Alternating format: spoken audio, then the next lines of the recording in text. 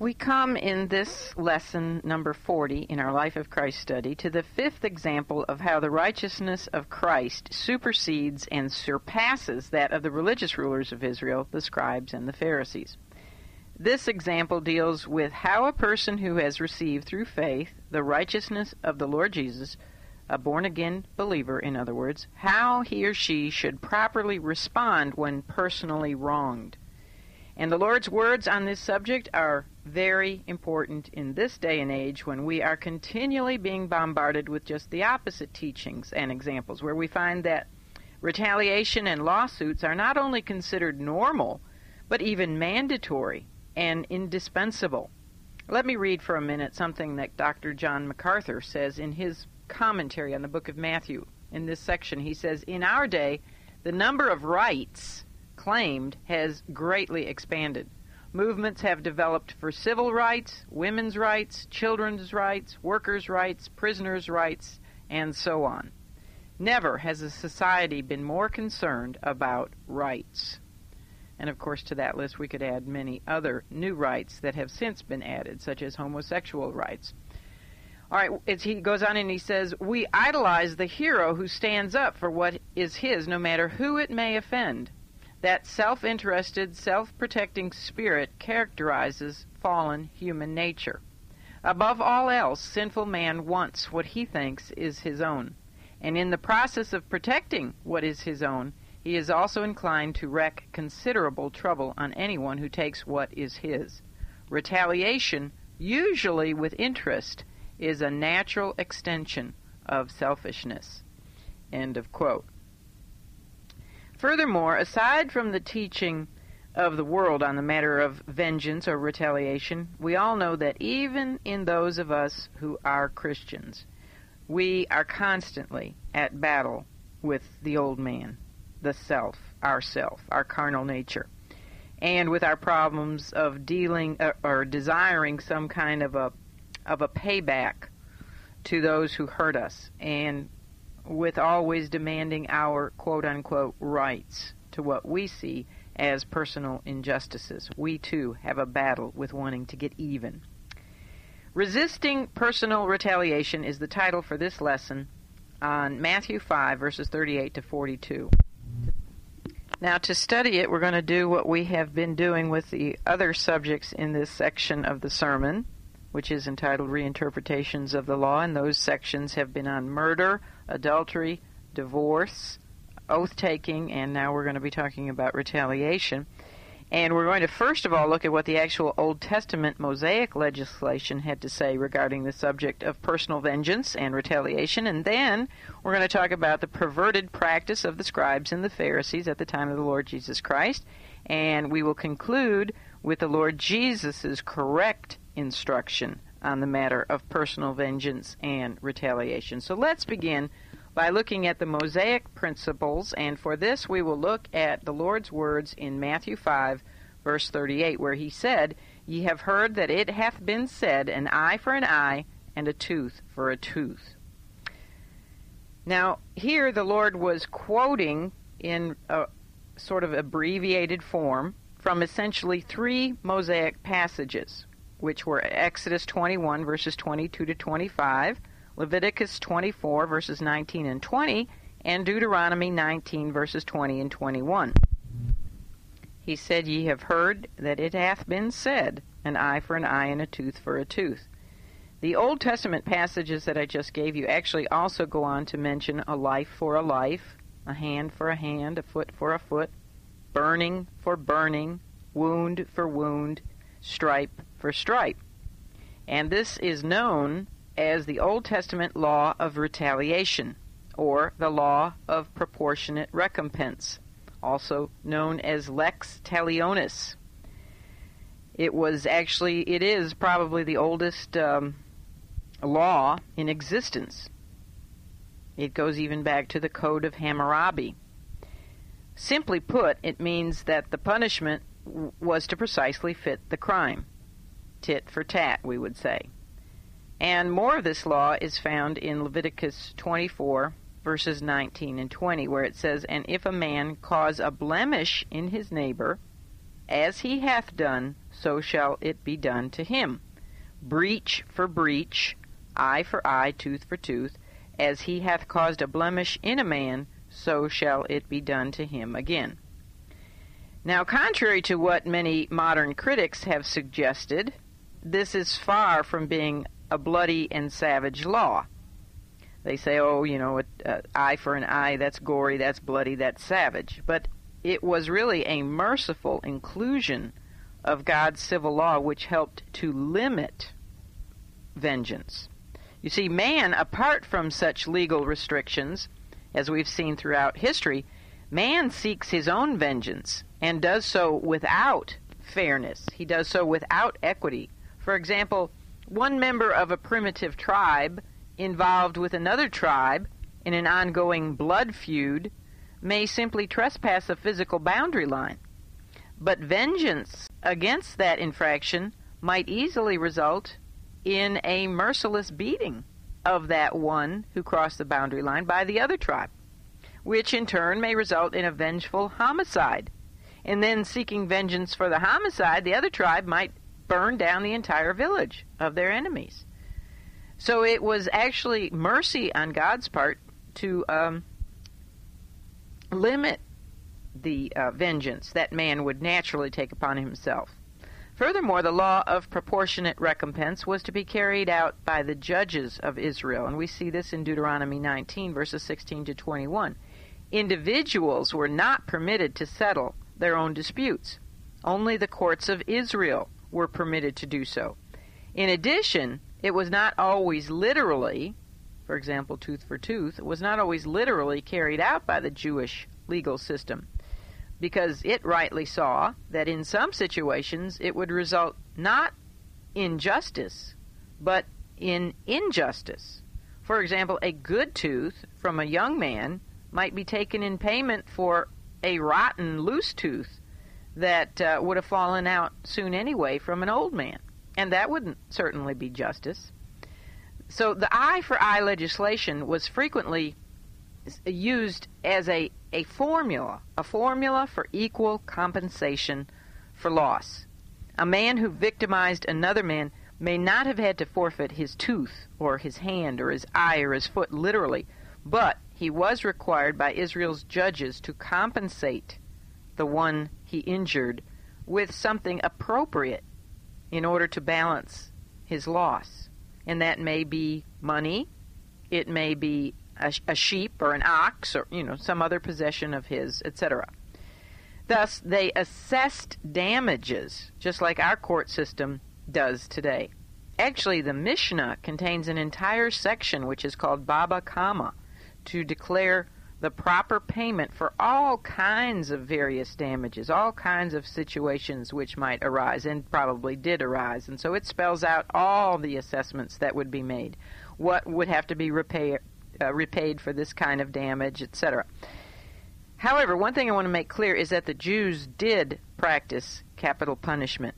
They might not always have literally taken all the other things, an eye for an eye, a hand for a hand, but they did practice capital punishment. In other words, the law of retaliation was taken literally in cases of premeditated murder. A life was required for a life. And again, I reiterate that this was not a bloody and vengeful system of justice, as critics say, but it was very fair and very just because it was God-given, and God is the creator of justice. It also worked, and we're going to look at this, it also worked to accomplish three purposes. This law of retaliation, prevented further crime, it prevented excessive punishment, and it prevented personal vengeance. When a person knows that he will forfeit his own life for a life that he has taken, and he will forfeit it almost immediately, not after 10 years or 20 years in jail and 100 civil attempts to get him off death row, and after millions of tax dollars, he will suffer it immediately.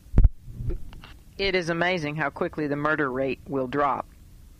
Likewise, when people know that whatever evil things they do to another person will be immediately and effectively compensated by the means of an equal loss to themselves, they may hesitate to commit premeditated crimes and acts of injustice. And that was why, under the law of God in the Old Testament, punishment for crime was to be executed publicly. This would curtail more crime. You see, those watching would understand the seriousness of committing a crime. It says in Deuteronomy 19:20, and those which remain, which means those who witness the punishment being carried out. You have to see that in the context, but it says, they shall hear and fear, and shall henceforth commit no more any such evil among you. End of quote. You see, the God of grace is also the God of law. The law was actually a demonstration of his grace because it helped to prevent further crime and also excessive punishment. It served to regulate the irresponsible passions of men to seek personal vengeance. And we see the natural inclination of what man would be apart from the law in such a character as Lamech in the Old Testament. Lamech was a wicked man. For one thing, he had 2 wives, which he had no business having. He was a bigamist. But then he boasted to his wives of how he had murdered men who had merely bruised him. And he bragged that he would seek vengeance 70-fold and 7 times. So God's law was to prevent further crime and to prevent excessive punishment, as an example such as Lamech. The main intent of the law of retaliation was to control excesses, like Lamech. It was to control anger and violence and the natural desire of mankind for revenge, which even those who know God are guilty of. If any injury or insult is done to us, what is our immediate natural instinct? It's to strike back, and often strike back even harder than we were hit. Sometimes that happens with my husband and I. Sometimes he'll just kind of tap me, and it'll hurt. He doesn't mean to hurt me, but it hurts, and then I'll hit him even harder. That's wrong. But that's my natural inclination, is just automatically strike back. You may have had it up to here with your husband. Perhaps he just throws his laundry down everywhere, and you finally say, well, I'll get back. I'm going to make a worse mess out of this. I'll make a worse mess out of this place than he could ever imagine, and so you don't pick up his laundry for 3 weeks. It doesn't bother him, he's probably walking over it, and you're the one that eventually has to pay because you finally can't stand it anymore, and you pick it up and take it to the washing machine and have all kinds of laundry to do. But you might do that in a retaliation to get back at him, or maybe you go out to his work shed and make havoc of his workshop. Say, I'll see how he likes it. And we see this, of course, especially in little children. They evidence this ugly result of the fall of man and original sin. This natural inclination to get back. Well, he broke my toy, I'm going to break his toy, and then I'm going to break an extra toy even. So the retaliation law of God worked as a deterrent to the victim. It was effective in controlling personal excesses of vengeance and retaliation. In ancient times, men would kill for even minor offenses, as we saw in the case of Lamech. And as we discussed also with our primitive tribal feud situation, sometimes entire villages would be massacred for the crime of just one person. The sons of Jacob were guilty of committing just such a sin because they slaughtered all the males of that ancient city of Shechem simply because one man, the prince of that city, had raped their sister Dinah. And he even wanted to marry her and make it right, but nonetheless they took extreme vengeance on that city. It was a sin. That was terrible, and it was wrong. God's law, you see, was merciful compared to the laws men made on their own. A third purpose for the civil law of retaliation ties in with the one regarding excessive punishment, in that it took the choice of punishment away from the victim or his relatives. The judges of the land were responsible for maintaining law and order among the people, not the individual or a victim's family. God, who of course knows human nature better than anyone, knows the tendency of man to take matters into his own hands and to do anything he deems right in his own eyes, especially when it comes to taking revenge on the one who has wronged him. And by the way, the victim or his family did not have to press charges, so to speak, except in the case of murder. Numbers 35:31 makes it mandatory for a murderer to also lose his life.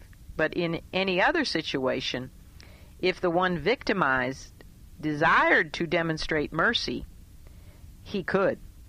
The scripture in both the Old and the New Testaments is consistent with regard to this matter of vengeance in a personal matter, not being something a godly individual should do. Proverbs 24:29, that's the Old Testament, says this. It says, "Say not, I will do so to him as he hath done to me. I will render to the man according to his work." End of quote. You see, that's written to believers, supposed to be believers, and they're not to do unto others as they have done unto them, as far as evil is concerned and vengeance is concerned. They have a right to eye for eye, but the moral law would say they shouldn't, if they know God. And Paul wrote similarly the same thing to believers in Romans 12:19, where he said, "Dearly beloved," now of course that speaks of believers, "Dearly beloved, avenge not yourselves, but rather give place unto wrath. For it is written, Vengeance is mine, I will repay, saith the Lord." You see, so even though the civil law said that it was a person's right to demand compensation for loss of a tooth or a hand or a foot or whatever, morally they did not have to. And really, morally, they should not seek revenge. They should leave that up to the Lord. Vengeance belongs to him. He will be the one to repay. So that's the actual Old Testament legislation. Now let's see what the Pharisees had to say about it by the time of Christ and the Pharisaic perversions of this law. The problem was that the scribes and the Pharisees, by the time of the Lord Jesus Christ, they had distorted and twisted the law of recompense so much that it now actually transferred to their own private lives a law that was intended for public justice. They used it to fit their own corrupt natures. Their main error, their main mistake, their main distortion, I should say, which have been passed down through rabbinical traditions over the many, many ensuing years, was that they tended to ignore the fact that the law was for Israel's judges to administer, and they made it a matter of their own personal application. They took the law into their own hands. As I said, they transferred to their own private lives a law that was intended for public justice, for the court system. Rather than seeing God's law as being a limit on punishment and a means to hinder personal vengeance, they used it, in their typically legalistic way, as a license for personal vengeance. They saw it as, oh, well, I can demand tit for tat. They've hurt me, I will hurt them. That's my right, that's what I'm going to do, and they would take it in their own hands and do it. So in other words, that which God designed to prevent personal revenge was being used by these supposed spiritual leaders to promote personal revenge. Instead of using it to prevent, they were using it to promote vengeance. Furthermore, they were carrying matters out themselves, and they were teaching others to do so by their example, rather than leaving judgment up to the appointed judges and courts. The hatefully revengeful hearts of these religious rulers were most openly exposed, I would say, by their treatment of the Lord Jesus Christ. Because he had aimed a serious blow, at their lucrative and corrupt temple business when he cleansed it early in his ministry and exposed it for what it was and what they were. They had made his Father's house into a den of thieves. They were thieves.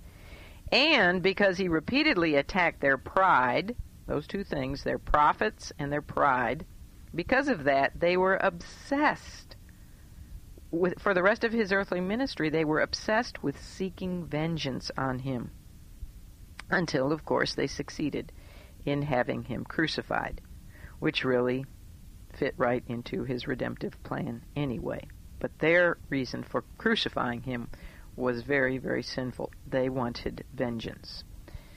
All right, that's all I'm going to say about the Pharisaic perversion of this law. Let's look now at Christ's perspective on the matter in Matthew verses 5:39 to 42. Let's read those verses. He says, after saying, "Ye have heard that it hath been said, an eye for an eye and a tooth for a tooth," the Lord went on, and he said, "But I say unto you, that ye resist not evil. But whosoever shall smite thee on thy right cheek, turn to him the other also.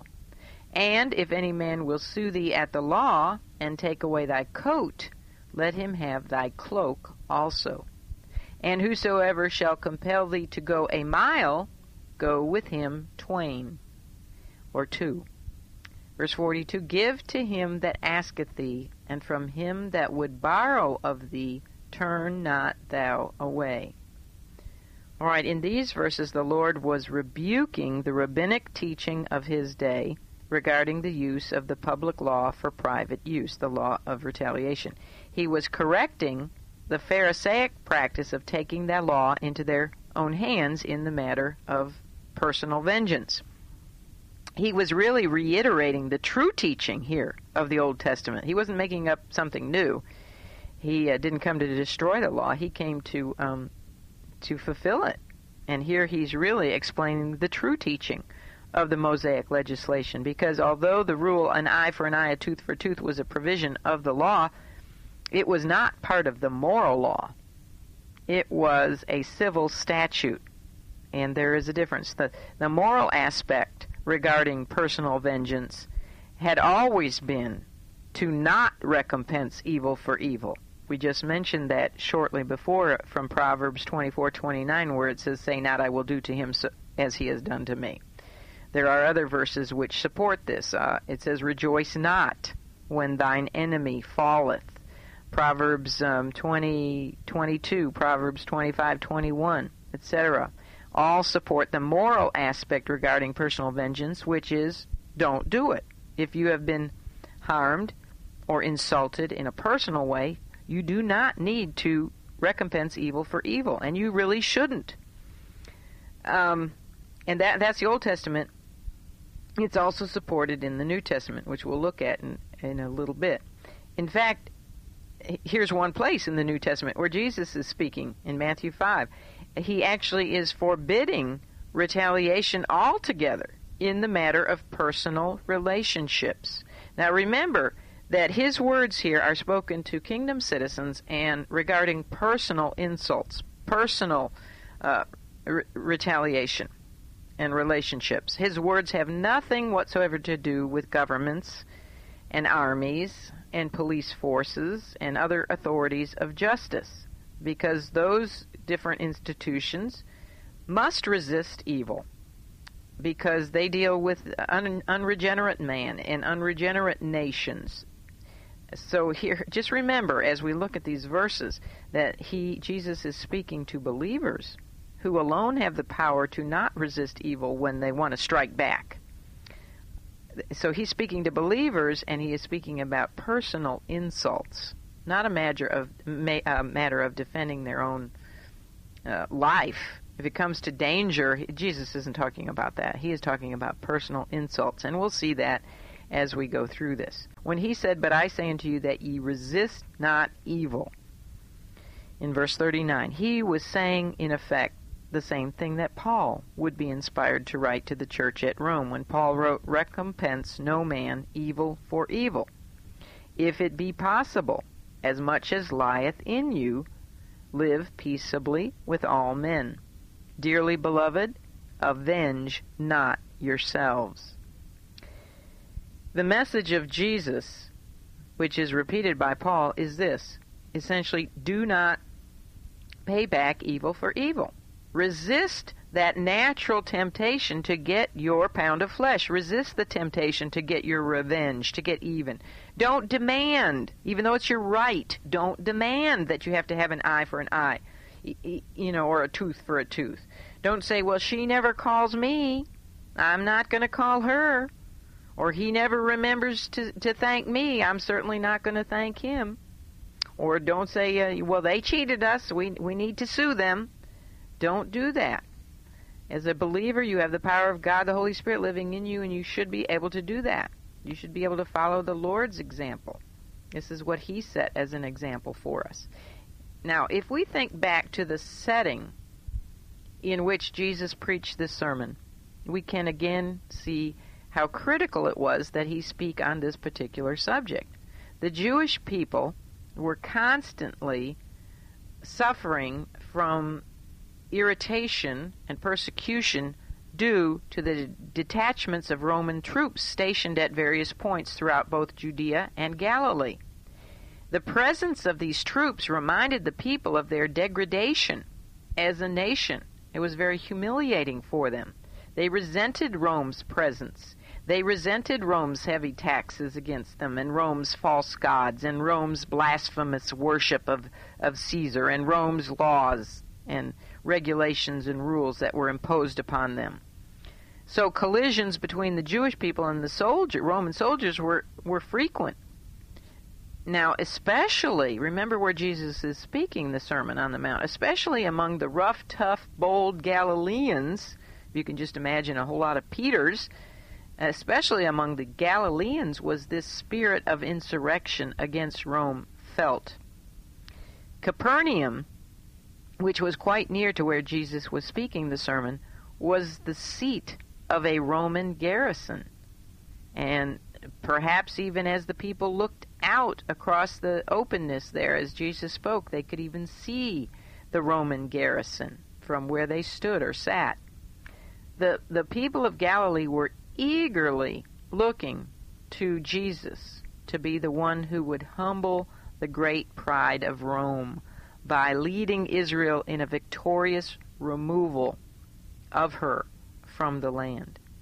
Of course, the Lord himself had seen this spirit of revenge and this desire for vengeance stamped upon the faces of Israel since he was born.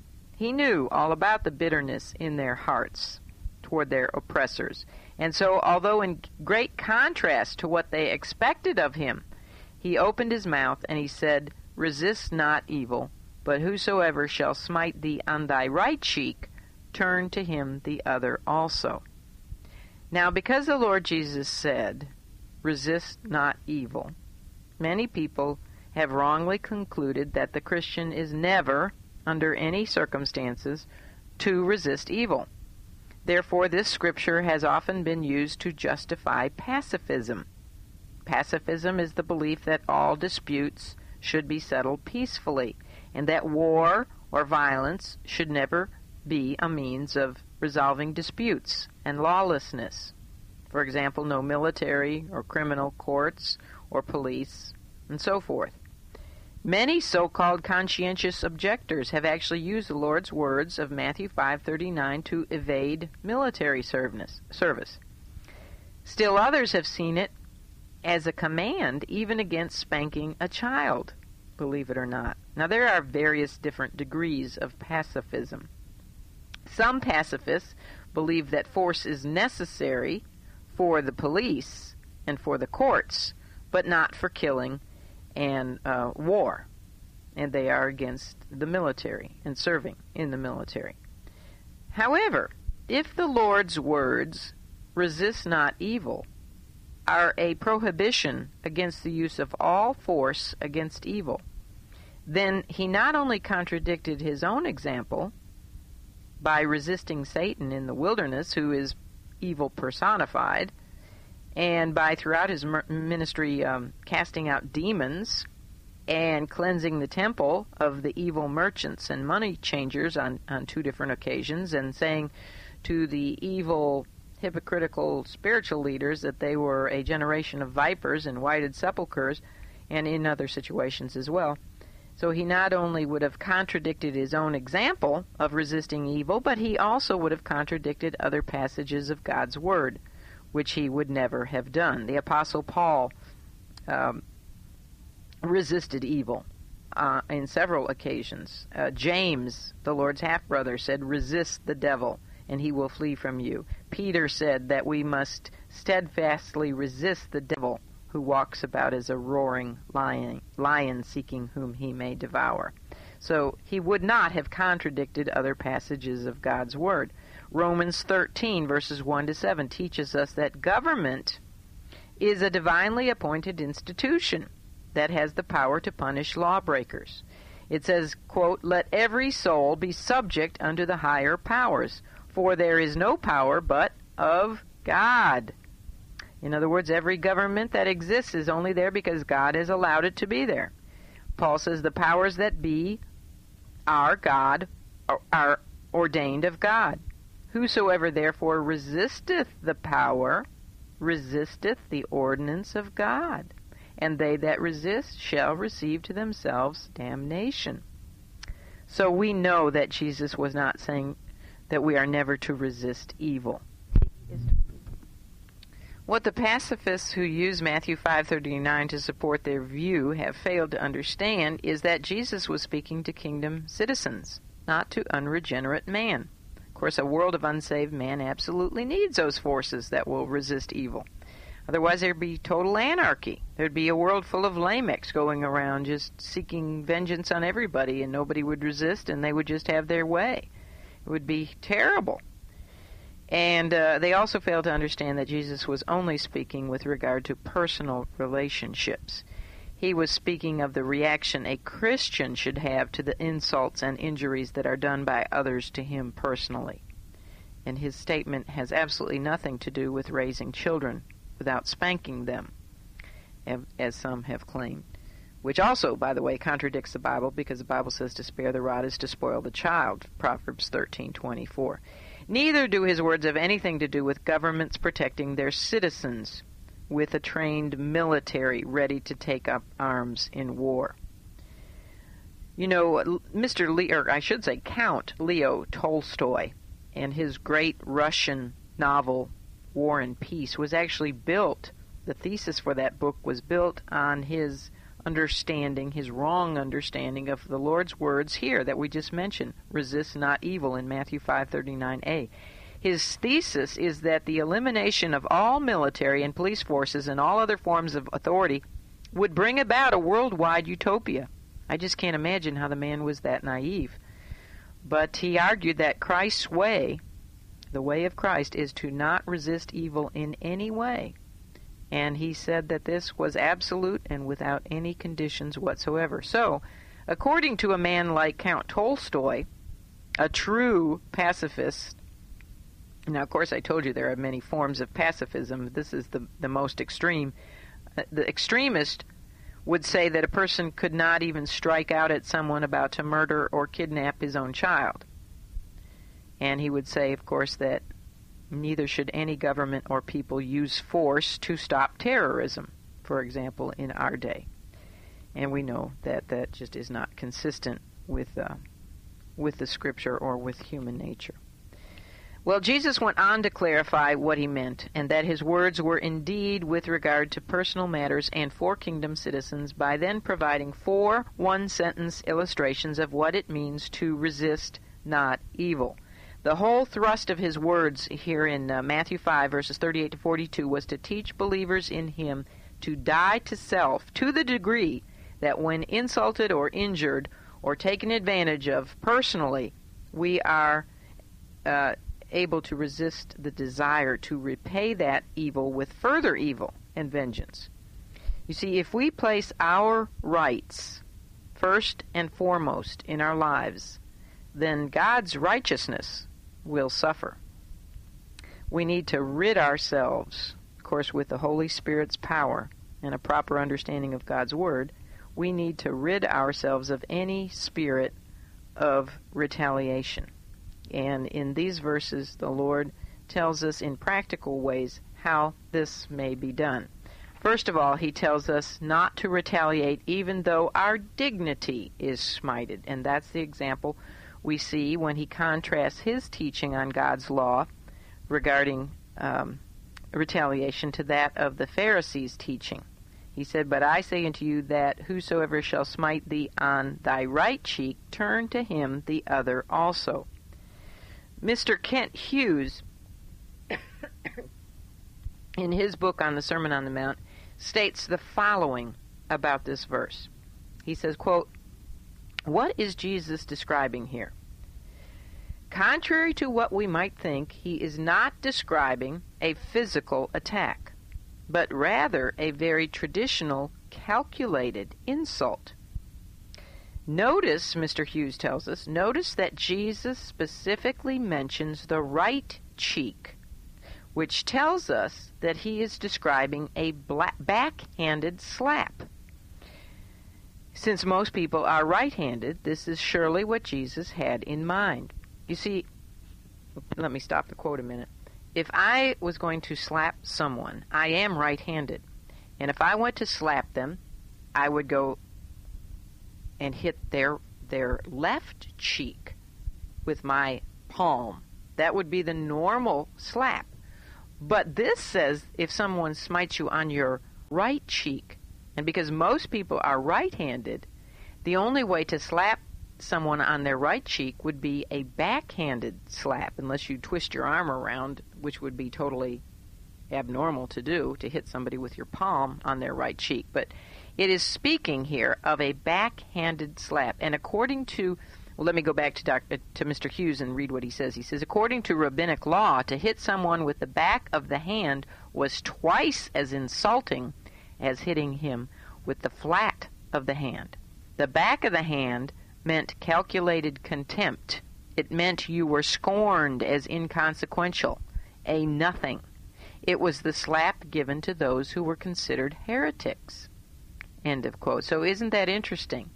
This was not a slap that would necessarily hurt that much as it would be an indignation slap, saying that you're basically nothing. I read somewhere in one of the commentaries that said a slave would rather take a whipping than to be backhandedly slapped like this, because it was such a scorning. And so we know here that the Lord is really talking about those who would be mocked and scorned for their Christianity. This is teaching regarding personal insult here, and Christ is concerned with the manner in which his own people would react to this kind of scorning, this kind of backhanded slap on their right cheek. So his teaching is that we are not to retaliate either physically, verbally, or with bitterness. Now, you know, you can resist retaliating physically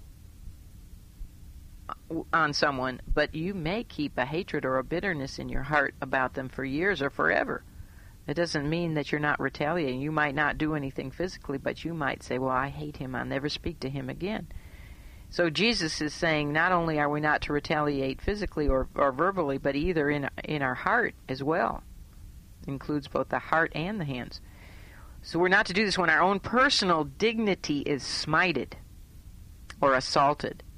His desire is to produce in us a spirit that does not seek retaliation. He wants us to achieve a level of spiritual maturity where we can handle attacks to our self-esteem, to our ego, to our pride, without striking or without even wanting to strike back. He asks that we yield to the Spirit's power within us so that we are willing to give up our personal right to appeal to the law of proportionate retaliation. Now, of course, this does not mean that the Christian has to become a sanctimonious doormat and never ever protect himself or his family when it comes to matters of self-defense or danger. Of course, that's not at all what he's talking about. The Lord was concerned that a Christian should stand up for law, and that a Christian should stand up for order and justice and for the honor of his country. All these are good, positive things.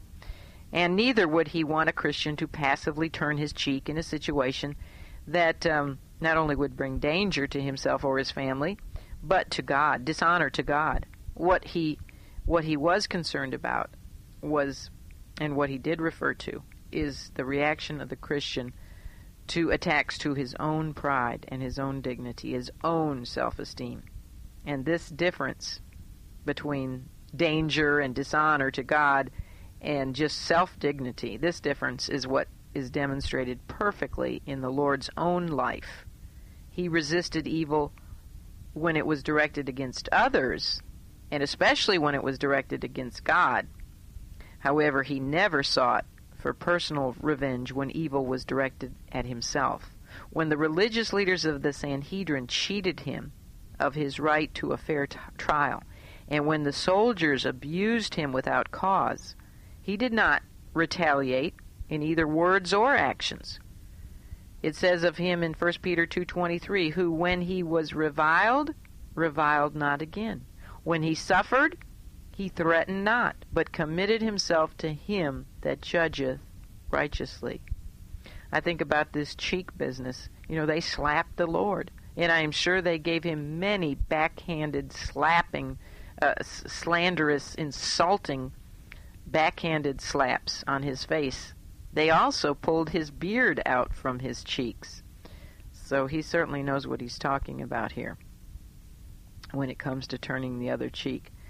Dr. Martin Lloyd-Jones says this. He says, quote, I wonder whether we have ever realized the extent to which the misery and the unhappiness and the failure and the trouble of our lives is due to one thing only, namely, self.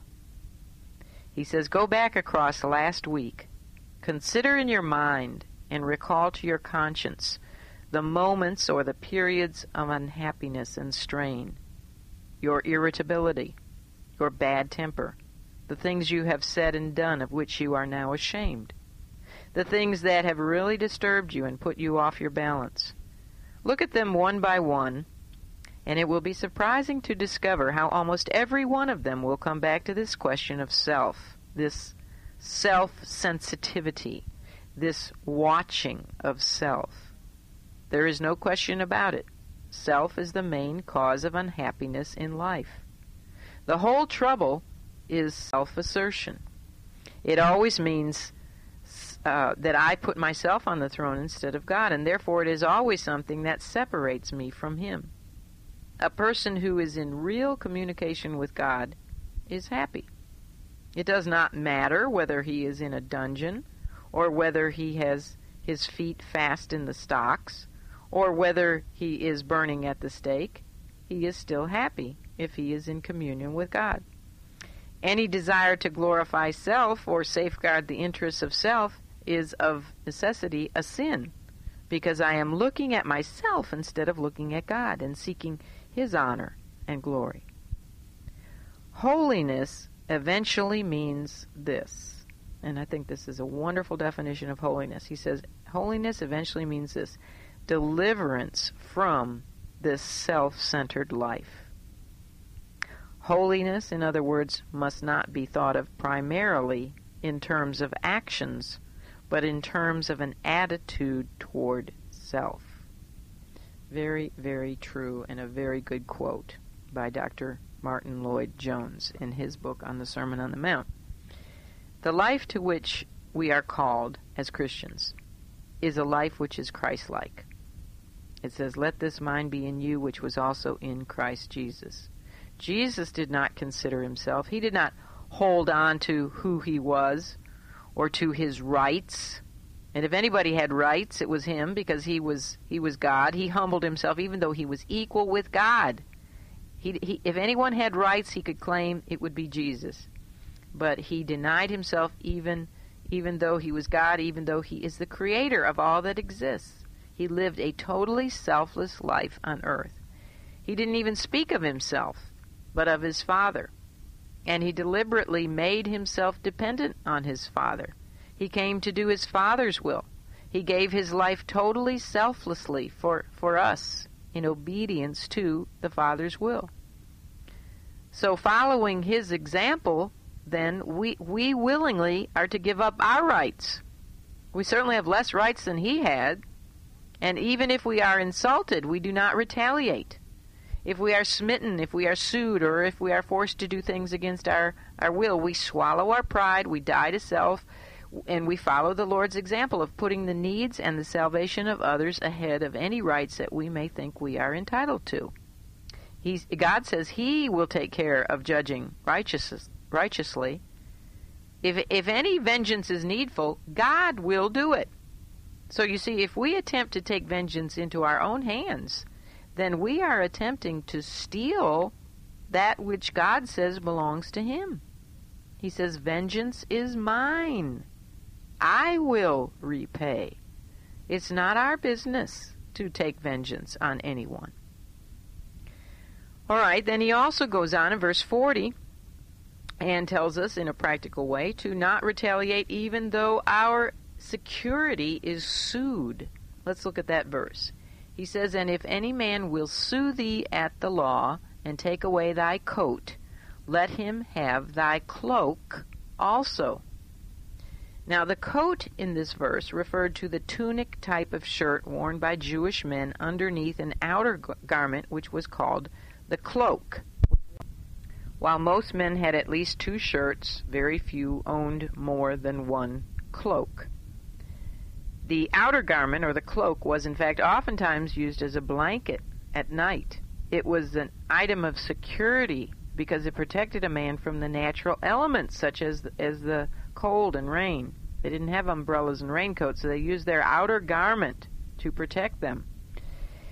Since this garment was such a very basic item of security and protection for an individual, it was never to be demanded as payment in a lawsuit, although one could sue for the inner shirt, but they were never allowed to demand as payment the outer cloak. And of course we know Jesus also gave this. What did they do with his outer garment, his cloak? Yes, they cast lots for it. When he was hanging on the cross, they took it and cast lots for it. That was the Roman soldiers, of course. Now, according to Exodus 22, verses 26 and 27, if the outer garment, the cloak, was borrowed, this shows you how important it was to them in those days. If it was borrowed, it had to be brought back to its owner before, quote, the sun goeth down, for that is his covering only. It is his raiment for his skin, wherein shall he sleep, end of quote.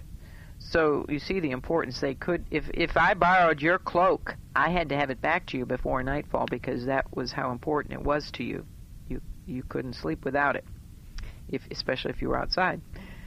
Sadly, what we find happened is that these merciful provisions of the Mosaic law were little regarded in Israel at the time of Christ. So people were suing other people for their cloaks and not just their coats. The Lord was teaching in Matthew 5:40 that the attitude a kingdom citizen should display to the world is the attitude which willingly surrenders even his outer garment of security when only sued for his shirt. He'll willingly give up his outer garment. He'll willingly give up his security if that's what it takes. And this is what the Apostle Paul reinforces when he says in 1 Corinthians 6:7, why do ye not rather take wrong? Why do ye not rather suffer yourselves to be defrauded? The level of witness and testimony that we present to the world should be more important to us than the loss of any personal prestige or possession. Spurgeon wrote, he said, quote, better lose a suit of cloth than be drawn into a suit of law. End of quote. If we behave with contention and with vengeance to those who would sue us, then we really present nothing different to the world than what it's accustomed to seeing and receiving. People would say, well, why become a Christian? That fellow's no better than I am. When our wants are first and foremost, our witness is forfeited. When we put our rights first, God's righteousness suffers. All right, and then the Lord, in verse 41, goes on to tell us that we should not retaliate even though our freedom is sacrificed. So we've seen that we should not retaliate if our dignity is smited, our security is sued, and now we're talking about even if our freedom is sacrificed. Let's look at verse 41. And whosoever shall compel thee to go a mile, go with him twain. One particular Roman law that the Jews particularly hated, and which greatly embittered them, even more than they already were embittered against their Roman oppressors, was that any Roman soldier could compel a citizen of any conquered country, which of course would include Israel, to carry his heavy pack for the distance of about 1 mile. Now, a Roman mile was slightly shorter than our contemporary mile. And besides his other living supplies, a Roman soldier's pack would include his weapon of warfare, or weapons plural. It was one thing for the Jews to lose the freedom to rule and reign, over their own country, but to be forced to even carry their hated oppressors' war weapons and be treated like a mule was a real blow to their pride and to their right for personal freedom. It was a great loss of personal freedom for a man at a moment's notice to be called from his home, to carry a Roman's pack for him a mile, or to be called from the midst of his work, maybe out in the field, to hike a mile out of his way with his enemy's heavy burden, or to be knocked, have his house knocked on while he's sleeping at night, that somebody knocks on the door and says, "Get up, you're going to carry my pack for a mile." That was a great loss of freedom. Yet Jesus was saying to the Christian believer, to the believer, he was saying, take up that enemy's pack and do so willingly. Show him a cheery face. Demonstrate no contempt over this infringement on your personal freedom. In fact, take that pack even farther than the law requires you to do. Christ wants us to be ruled by the spirit of love in our private dealings, not by the rule of the law. We should be so dead to self that we place the soul like a lost Roman soldier. We place the soul of whoever our contemporary foes are above our own rights to freedom.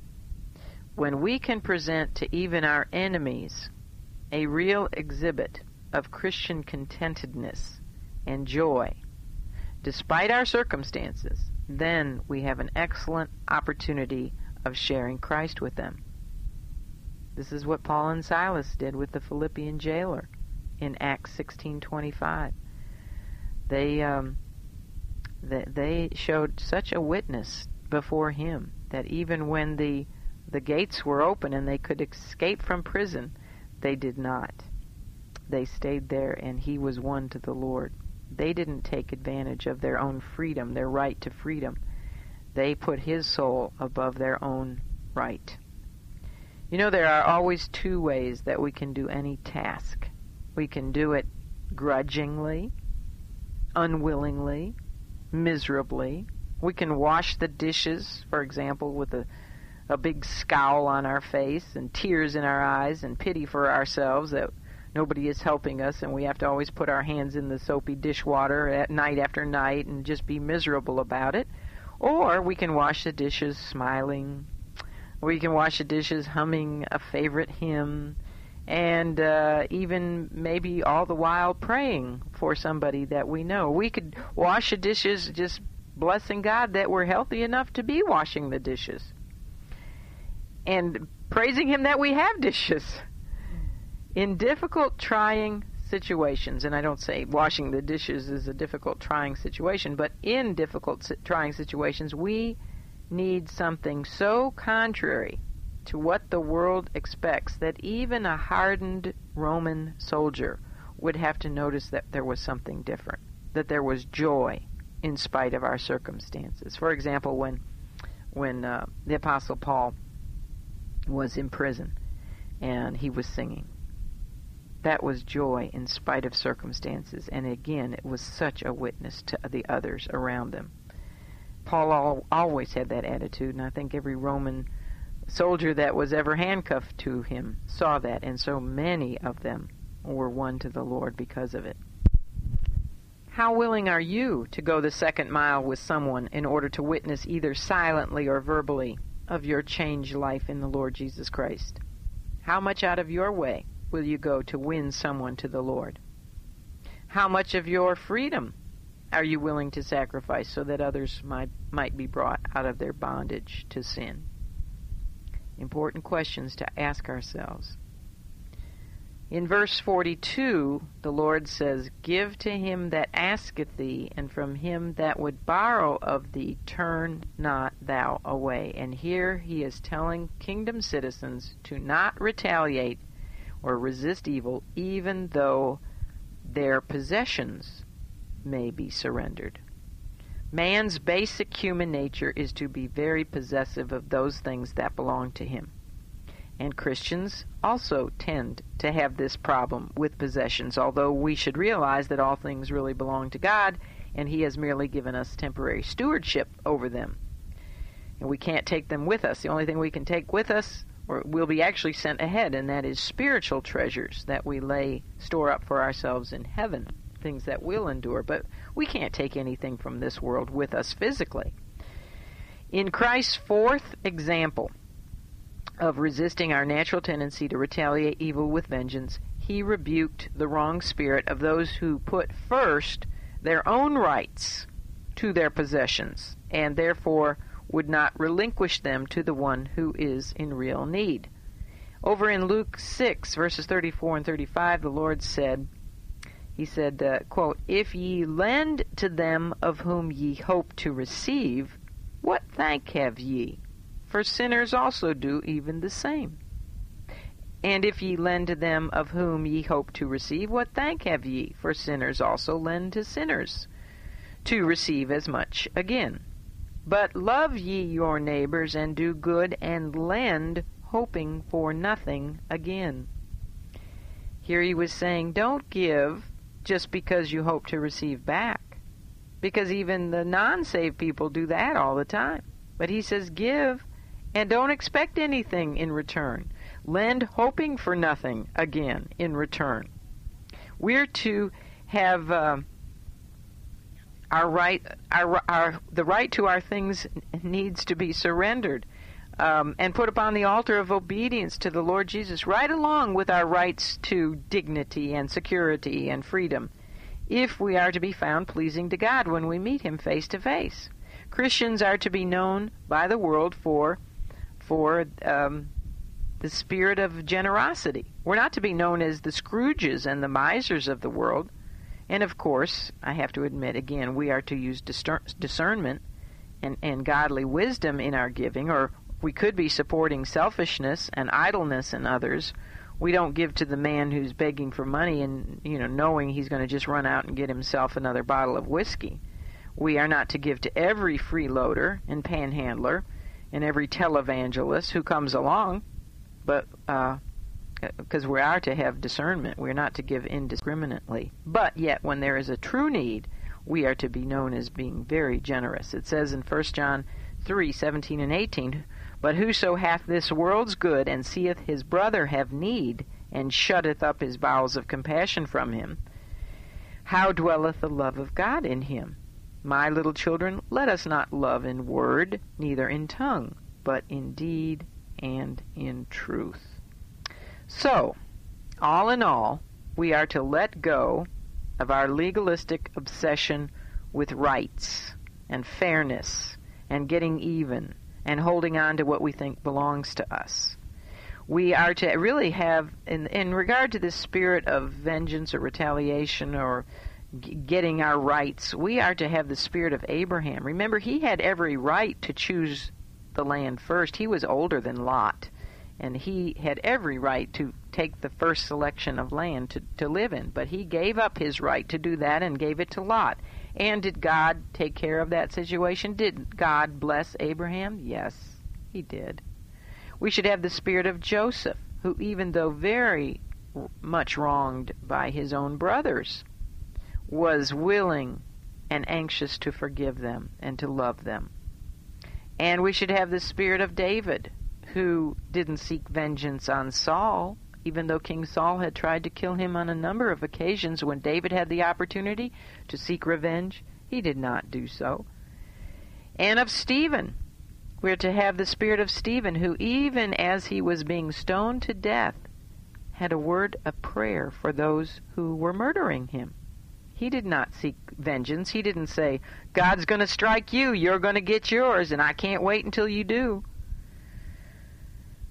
We should deal with the sins and the insults against us personally, always, always like these men, in Christ-like ways, willing to be hurt, willing to be vulnerable, willing to be taken advantage of, or even willing to be overextended so that others might see Jesus in us.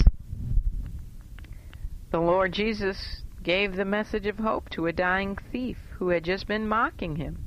And remember his prayer of forgiveness for his very murderers.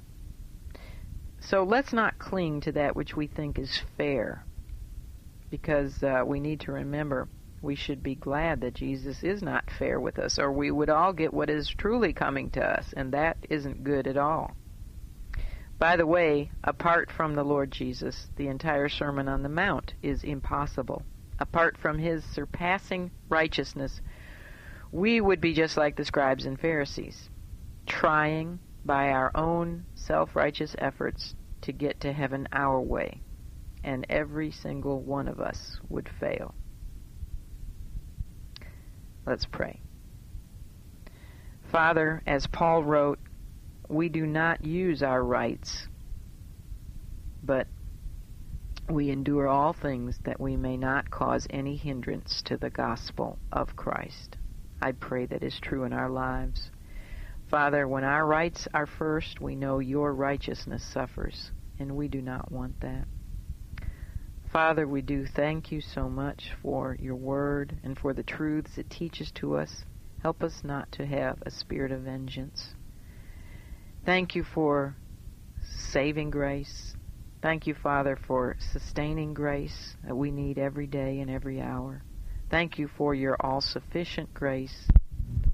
And thank you, Father, for serving grace. Thank you that there are so many wonderful servants of yours in this group assembled before me. We love you now. I ask that you would protect each person here. Keep them from the evil one. Help us to resist the devil. But when it comes to personal insults and injuries with regard to our Christian witness, may we resist the temptation to do evil. We love you, Jesus. Thank you for dying for us and giving up all of your rights so that we might have eternity with you. We pray in your blessed, precious name. Amen.